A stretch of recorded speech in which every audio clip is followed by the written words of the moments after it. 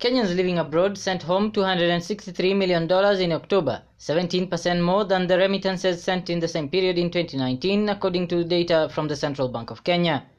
In the 12 months to October this year, Kenyans sent $3.006 billion cumulatively, up from $2.791 billion in the 12 months to October 2019. The cumulative overseas remittances have significantly increased this year, despite the widely held expectation of a decline in remittances due to the effects of the COVID-19 pandemic.